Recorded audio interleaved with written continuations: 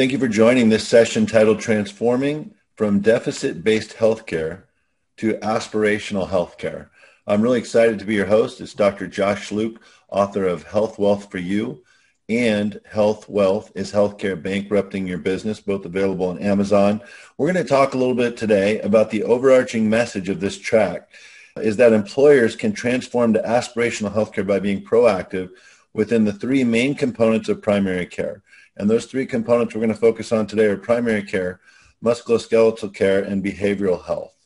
So with that, I want to briefly introduce each of our panelists and also presenters, and then we'll start with our first presentation. So why don't we start with Daryl Moon, CEO of Orient out of Utah. Daryl, you want to introduce yourself briefly?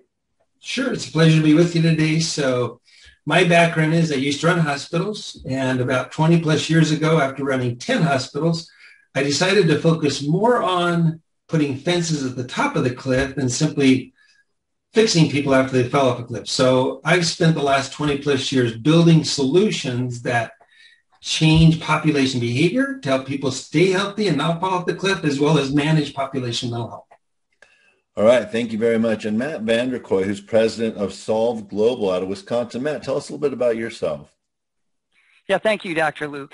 I'm Matt Vanderkoy, co-founder, president of Solve Global, and we exist for the explicit purpose of helping protect people and employers from musculoskeletal disorders, the number one costing chronic disease, number one work comp spend, and the number one cause of disability. All right, thank you very much. And last but not least, Dr. Dennis Gari, who's founder and CEO of Bowtie Medical out of Ohio. Please introduce yourself.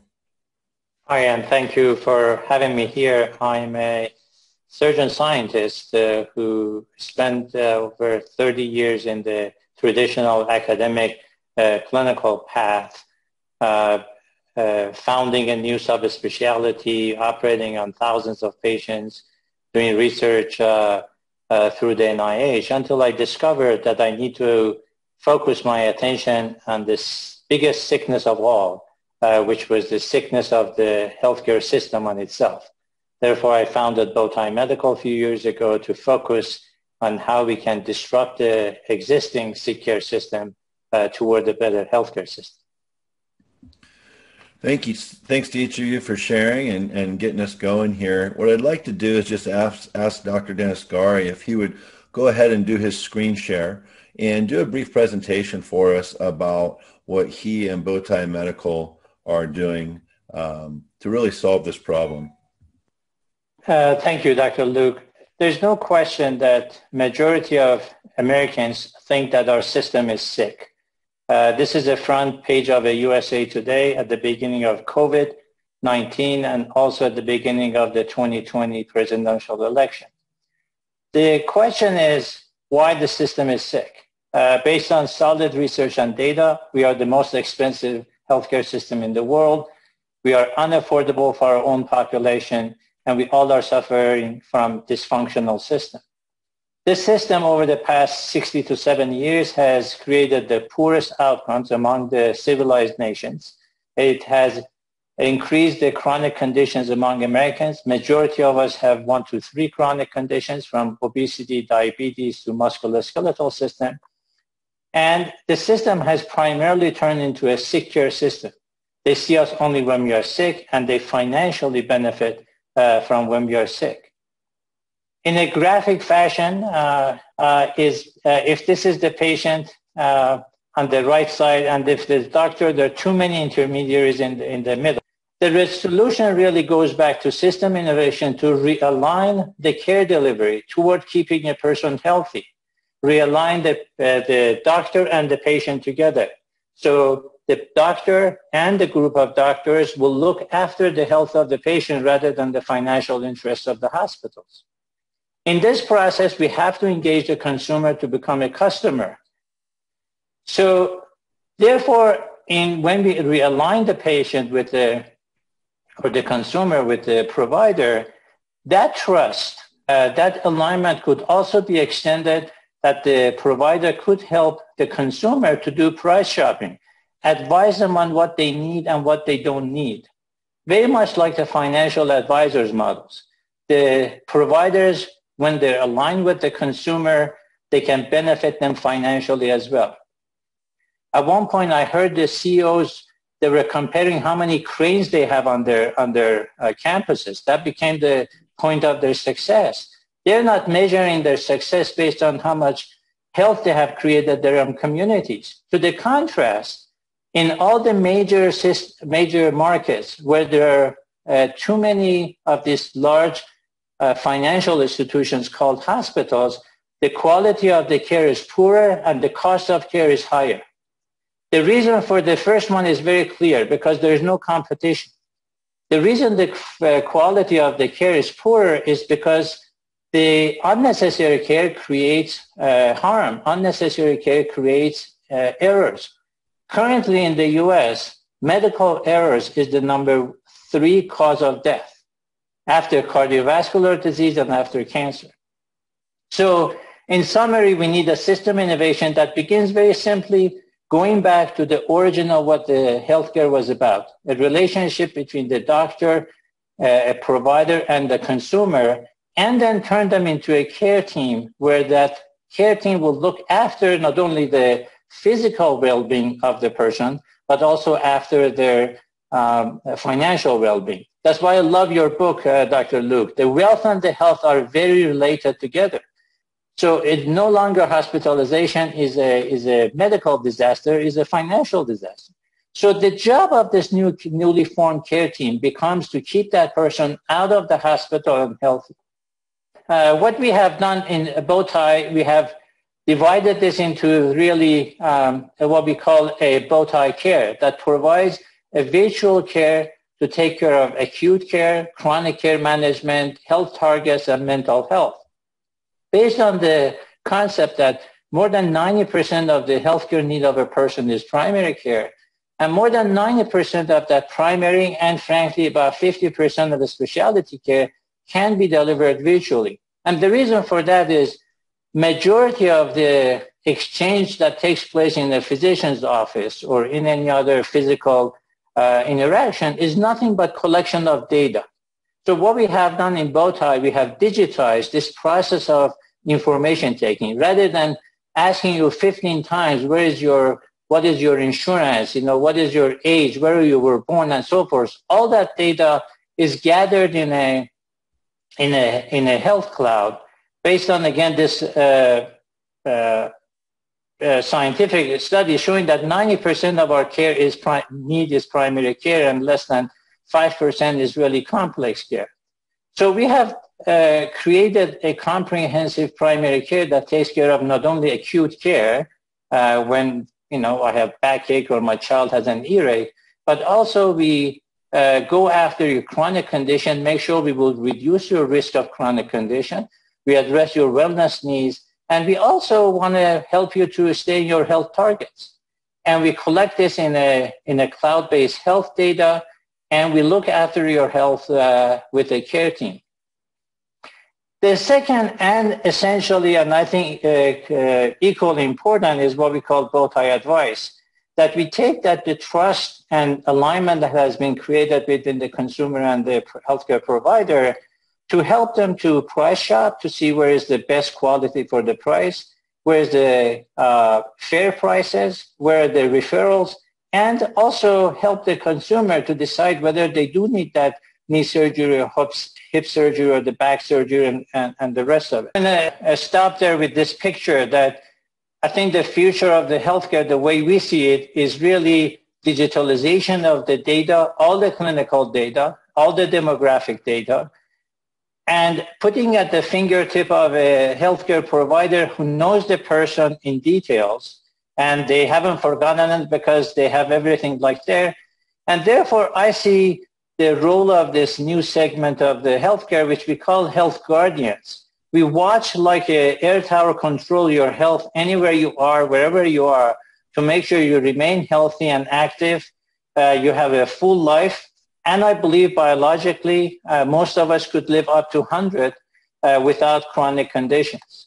So our goal is really to provide this health guardianship toward not only just the care for our members, but also mitigate their health risks, identify and realize what is the risk they have and reduce that. The same process we've done with several other successful industries. In airline, within 117 years, we have taken the air travel from a dream to a safest mode of transportation in the world. The donkeys and cars kill more people on the ground than airplanes on the air. I believe we can do this much better with the healthcare. We can deliver a health guardian who's watching our health and would help us to have a full life beyond 100. With that, I'm going to ask Matt Vanderkooi, president of Solve Global, if he would do his presentation. So thank you, Dr. Luke. Why musculoskeletal disorders? Well, the musculoskeletal disorder problems with aches, pains, strains, problems with bones, joints, ligaments, nerves, it's a problem most people don't think about, most employers don't think about, but it's actually the number one chronic disease in regards to dollars spent. It's the number one cost in workers' compensation, often more than 60% of a company's claims, and it's the number one cause of disability. So musculoskeletal disorders is a big problem, and it's also one that we can solve in regards to the waste that's in it if we actually switch and change our mind shift. Dr. Danish Gary talked about we need to, instead of have a sick care spending, we need to have a health care spending or a health care system, not a sick care system. And that really resolves around getting upstream and getting proactive instead of reactive, which is what I believe Darrow would call aspirational health care. So we decided musculoskeletal disorders was a place we needed to focus. And what's really kind of interesting is a few years ago, we had a choice to make.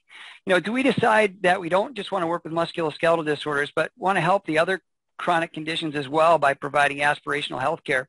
And we really realized at that time that one of the big problems with the healthcare system is big healthcare systems decide they want to be all things for everybody.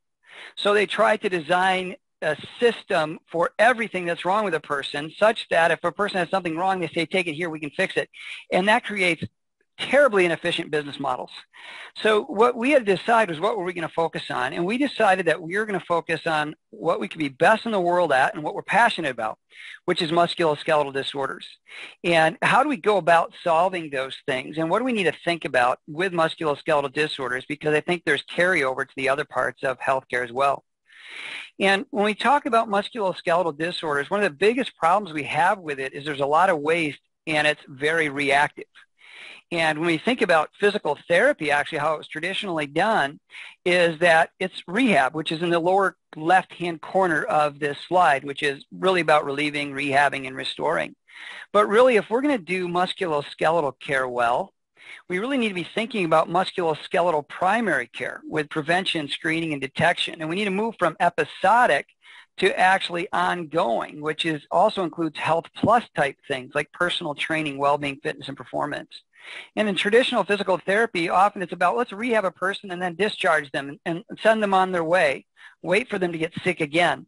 But we actually need a system where we support and sustain people with chronic degenerative neurological conditions and just aging. So we need a system that really looks at things and reimagines what musculoskeletal care really should look like. And what really should that look like? Well, it really goes about, again, proactive and getting upstream. That's what it looks like. This graphic here, on the x-axis, you see time and expense. And on the y-axis, you see injury and illness severity. With musculoskeletal disorders, we have two injury signatures. One is acute trauma. That's like an ankle sprain. The other things are cumulative trauma, and that's on that vector that goes to the upper right. And those are things like degenerative disc disease, rotator cuff disease, carpal tunnel syndrome. Well, the reality with these things is not really diseases. They're problems related to aging. They're related to life stressors, home, work, leisure activities. And the problem with these things is oftentimes we don't engage people with these issues until they're in the upper right on this graphic, which is where you see the $4 signs. And what we also will say is that when people have a musculoskeletal disorder, if their first point of access is the medical system, they're going into a black hole. And we know they're going in, but we don't know if they're going to come out. If they do come out, we don't know what it's going to cost. So we want to try to get upstream with these musculoskeletal disorders, get down to the lower left on this vector, and try to address and identify things early before they become chronic, costly conditions. So one of the other problems with healthcare, if you look at this slide here in the that circle graph here, this is something that Clayton Christensen, the late Clayton Christensen out of Harvard, described. And he actually said that one of the problems we have with healthcare is that 80% of the population does not care about their health until they're sick. 20% care about their health all the time. So what happens is, if we don't have a system to identify folks that are at risk, what happens is when they can't raise their arm up because they have shoulder pain, they think they're sick, they go to the doctor and they get x-rays, EMGs, MRIs, referrals, medications, and all of these things aren't usually needed. So we need a way to identify things proactively before they think they're sick. So what we need to do is identify risk in populations for musculoskeletal disorders. We need to be able to see who in my population is at risk today that I can follow up with before they ask me for help. Who has a help request today? Who in this population has risk in regards to what shift is having problems in this employer space? Is it D shift here? What department? It's the cold end. What issues are they having? Well, it's actually pulling, and it's forearm and hand and wrist issues. Can we find all these things before they go medical? And it turns out we actually can. And that's what we want to do with musculoskeletal disorders. And then we want to realize, we want to switch our mindset from musculoskeletal disorders being thought of as a medical condition, because they're not medical conditions 9 times out of 10. They're functional problems. And what I mean about functional problems is they're a problem of an imbalance between a person's individual resources, their task or job demands at home or at work, and the environment they're doing it in. So the solution is not a medication, an image, or a procedure. The solution is restoring this imbalance. So can we identify risk in populations and actually be guardians of people and protect employees, identify that risk, and then rebalance this equation? And then rebalancing this equation is not really all that simple. It actually requires moving that fulcrum of that teeter-totter, and this is the fulcrum. And the fulcrum of that teeter-totter, what we need to address to move the fulcrum is biomechanical problems, problems with time, motion, and force stressors, behavioral problems, or behavioral science problems related to beliefs, experiences, and desires, and biological problems related to information, attention, energy systems in the body. So when we're trying to take care of an individual from a musculoskeletal disorder perspective, I need to also pay attention to what's going on from the behavioral health perspective, what's going on from the biological perspective, and then work with a primary care team to try to address the full aspect of that risk. And I believe that's where we need to think about switching and shifting gears when we think about what's aspirational healthcare around musculoskeletal disorders and how does that care team come together. So this is what we think about when we think about aspirational healthcare around musculoskeletal disorders. Great stuff. Well, Daryl, so they've gotten us off to a great start, and why don't you just kind of bring it all together and talk to us just a little bit about kind of the topic that we started with, which was moving from transactional care and transforming from deficit-based healthcare to aspirational healthcare. Sounds good. So a big part of this conference is recognizing the great work that the NUCA system of care has done up in Alaska. Probably it is the best healthcare system anywhere. And what they learned and why they built a whole new system was because, again, healthcare is very transactional, very parental. It's like, you have a problem, come to me and let me fix it for you. What the system at NUCA did was said, well, what if we were to partner with people? And what if we were to try to influence people to take ownership in their own health? Because if you really look at healthcare and healthcare costs, the determinants of a person getting a chronic condition or having to live well with a chronic condition are things that the healthcare system has no control over. The person has control over. So building a system to support that individual and to support that individual's own ownership of their own health, both the lifestyles that they choose to live, the mental health, the emotional well-being, those all contribute well. And so what NUCA did was they simply said, well, let's build a healthcare system that's balancing the focus of the providers on the needs of the customers. Well, if we're going to transition as a country to an aspirational healthcare system, it's not going to be the healthcare system that does that themselves. The healthcare system is designed exactly to do exactly what it's doing, and it has no incentive to change anything. The only way the system is going to change is if the buyers of this system, right now often employers, say, we're not going to, this isn't sufficient for us. This is not what we want. We don't want a dysfunctional, deficit-based, expensive healthcare system. If the Native Alaskans in Alaska can build a system that's superior in outcomes and costs half as much, that's what we want. We're not going to settle for this broken system. We want something that's going to build health. And so it is the market forces, it is the buyers that can change this. Please, buyers, don't expect that for some reason the healthcare system will change for you. You've got to say, look, this is what we're buying. We're only going to buy this. And we're going to first align the system to work for us. And secondly, we're going to build incentives into where as this system does work for us, that's where they get more money, not just the opposite. And we're going to focus a tremendous amount of the resources of the system on supporting people in living healthy. Again, proactive primary care, proactive muscular scale. My background is in proactive mental health and behavior change. That is the focus that we need to move towards. And it's not the health systems that are going to make that change. It's the buyers who say, this is what we want, and this is what we're going to get, and we're going to align the system to give it to us. And we're not going to put up with anything less. NUCA started with the CEO who simply said, perfect care for every person, every time. And I'm not going to expect anything less. And they built that system. And that doesn't mean that employers have to completely build the system, but they need to first align the system with them, and then the system will bring those innovations to the market. So each of you have already kind of covered this a little bit, but I'm just going to ask you more directly. And Daryl, we'll kind of go in reverse order and start with you now. So what will be different in the future based on everything you guys have just shared? Let's start with you, Daryl, and specific to behavioral health, but also as a whole. So I truly believe that the future of healthcare will be built around the customer. And I think some of the most exciting things that are happening in the market are innovative health systems, and even some mega busters are recognizing that building healthcare around the person is first and foremost. That's what NUCA did. That's why they're so successful. A great example is Amazon Care.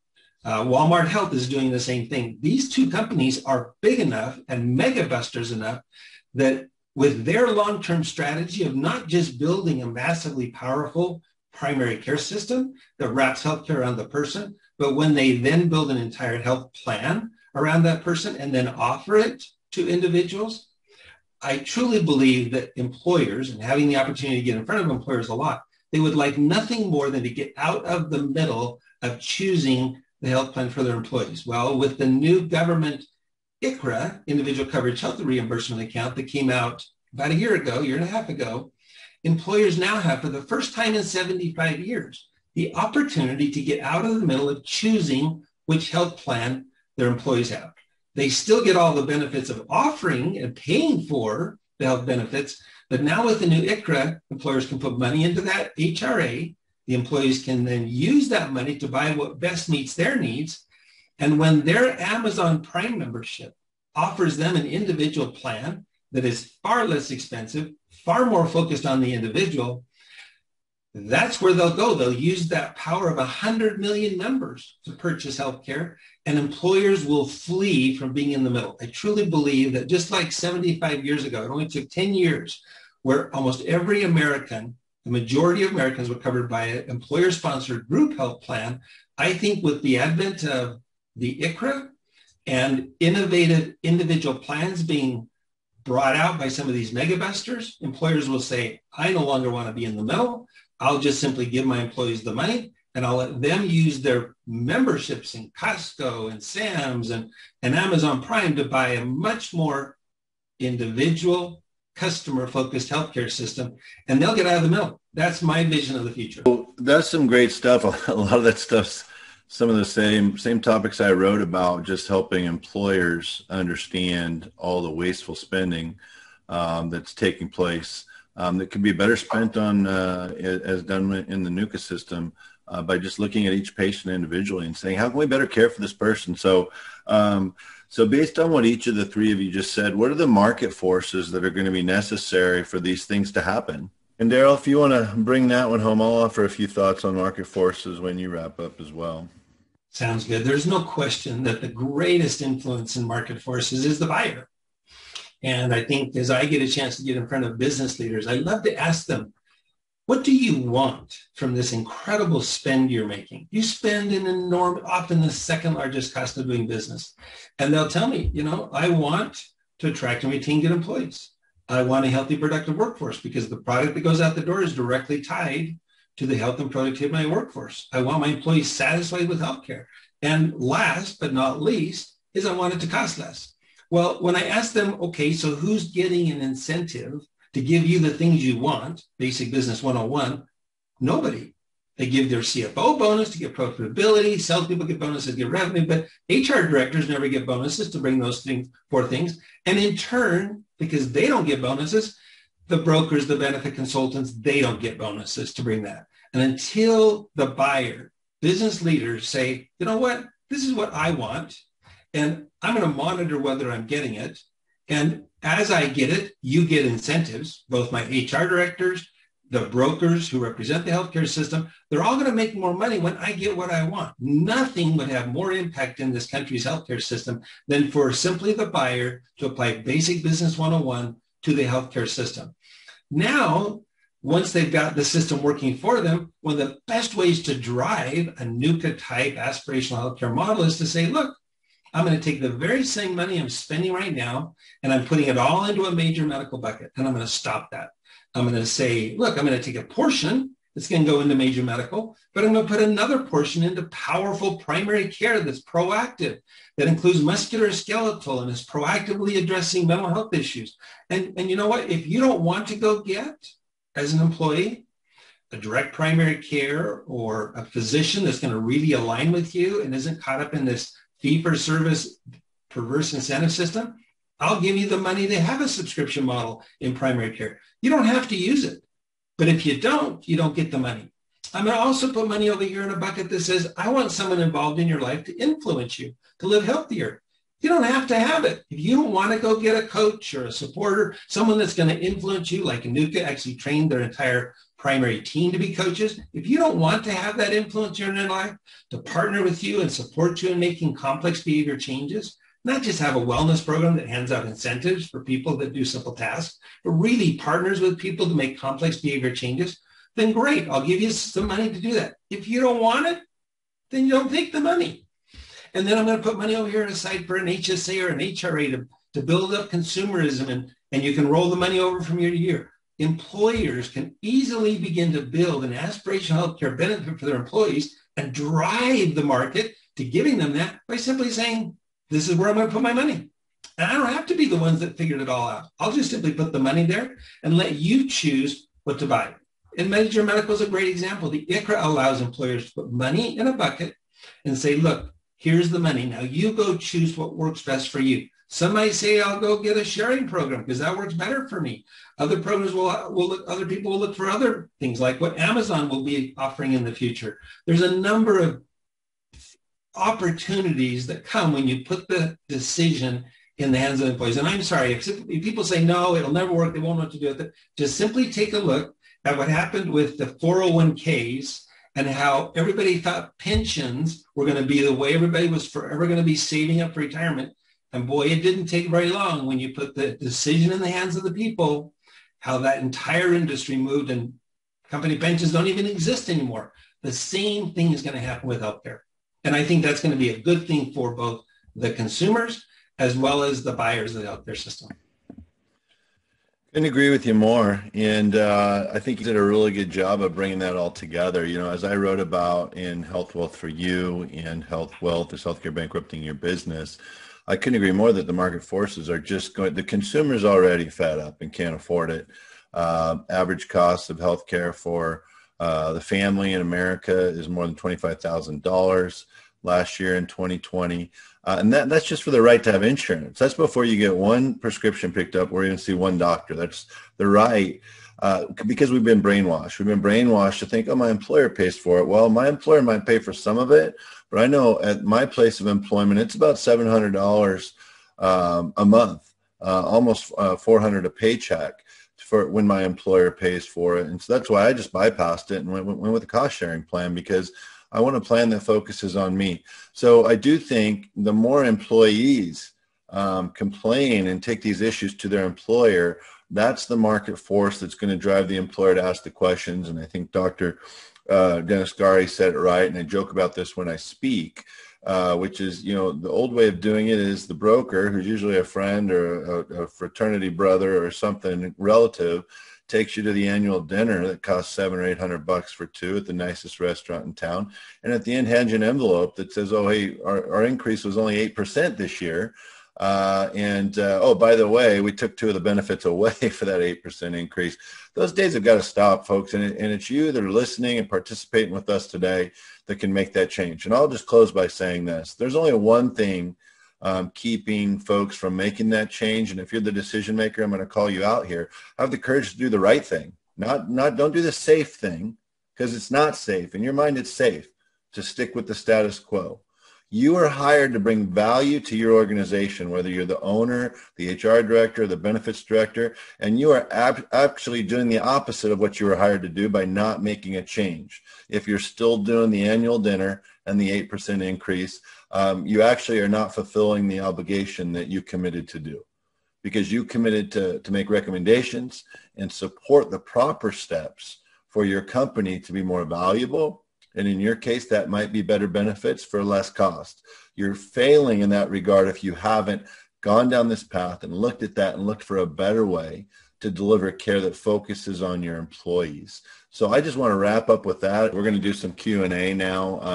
And because there's multiple sessions of this, not all of us will be on each of the Q&A sessions, but we would look forward to taking your questions and being more specific. So with that, I want to thank each of the three of you for all the knowledge shared. So thank you very much. Okay. Good afternoon to those of you that have joined us and have listened to the presentation. I am here from Solve Global. Dr. Danish Gary is here as well to field and answer questions. I would just ask that you would put those questions in the chat box, and we can answer those questions as best we can. This is a question that was put into the chat box. I'll just read it, and I'll see if Dr. Danish Gary knows the answer to this question, because this question is a little bit beyond me here.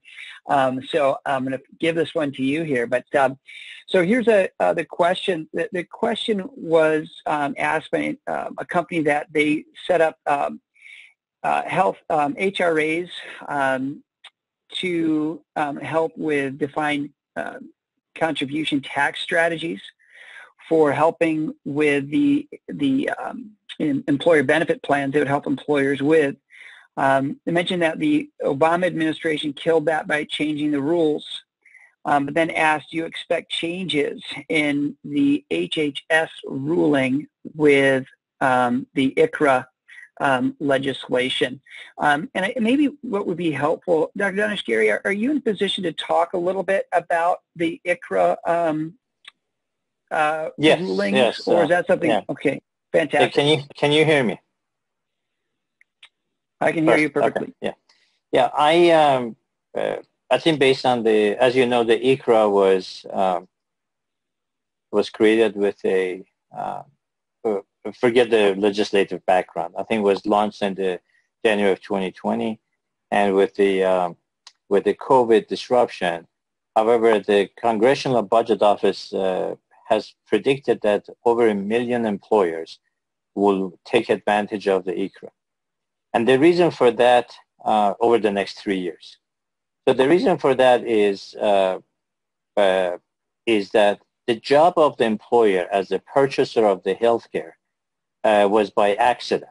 So if you're very interested, you can listen to, I have some podcasts called Why Can't We Have It All? It's on Spotify and so forth. We go through the details of this, and many of you know this issue. The employers became the purchasers of healthcare in the U.S. by accident during the World War II because of the wage freeze. And after that, IRS made it as a tax-free contribution. But when you look at the concept that the value add, the employer's job is basically look after the business. Look after if I'm a manufacturing company, if I'm making furniture or TVs or cars and so forth. Those are my core expertise. My core expertise are not to go and compare between the health insurance packages and so forth. And therefore, as I think Dr. Luke was mentioning, employers traditionally have basically leased that responsibility to brokers. And of course, the brokers, I mean, with all due respect to all the brokers, they're there to protect basically their revenue model and so forth. So at the end, the expectations are based on, again, what the Congressional Budget Office and the rest of the industry experts predict, that at least in the smaller employer size, smaller means less than 1,000 employees, which forms a significant, the majority of the employers in U.S., they're going to take advantage of the individual coverage health reimbursement account called ICHRA to get themselves out of this awkward position they are in. From that perspective, they're obligated by ERISA laws to provide health insurance, and frankly, from a competitive market perspective, they want to keep their talents. But on the other hand, they don't have the resources. The majority of the companies, they have 100, 150 employees. You don't have full-time or less than that, less than 100. You don't have a full-time person to go and dig into the health insurance. So what ICHRA does, exactly what IRAs does, individual retirement accounts do, allows the employers to move out of that responsibility, transfer the funds, still take advantage of the basically tax write-offs and the benefits of the sponsoring the health insurance purchase for their employees, but they take their positions out of it. So basically what it is very much like the IRAs or 403s.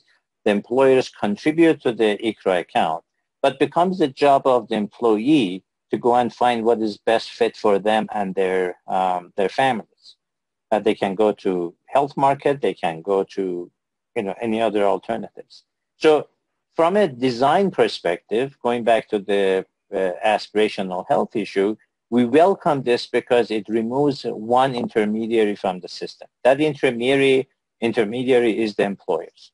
And therefore, and I haven't heard anything from Biden administration that they're against this regulation. Frankly, as a regulation, the train has left the station. It's up to the employers to take advantage of that. And there are a number of companies who are developing the expertise to come and introduce the employers to this concept of the ICHRA. So we expect the growth that is consistent with the projections of the CBO, that is large number of the small employers will move to take advantage of the ICHRA. From the early experience that we've had in our company over the past year, there is a lot more engagement for the employee because they feel that they have the power. They go and buy what they want rather than someone has handed something to them. They're getting much lower prices.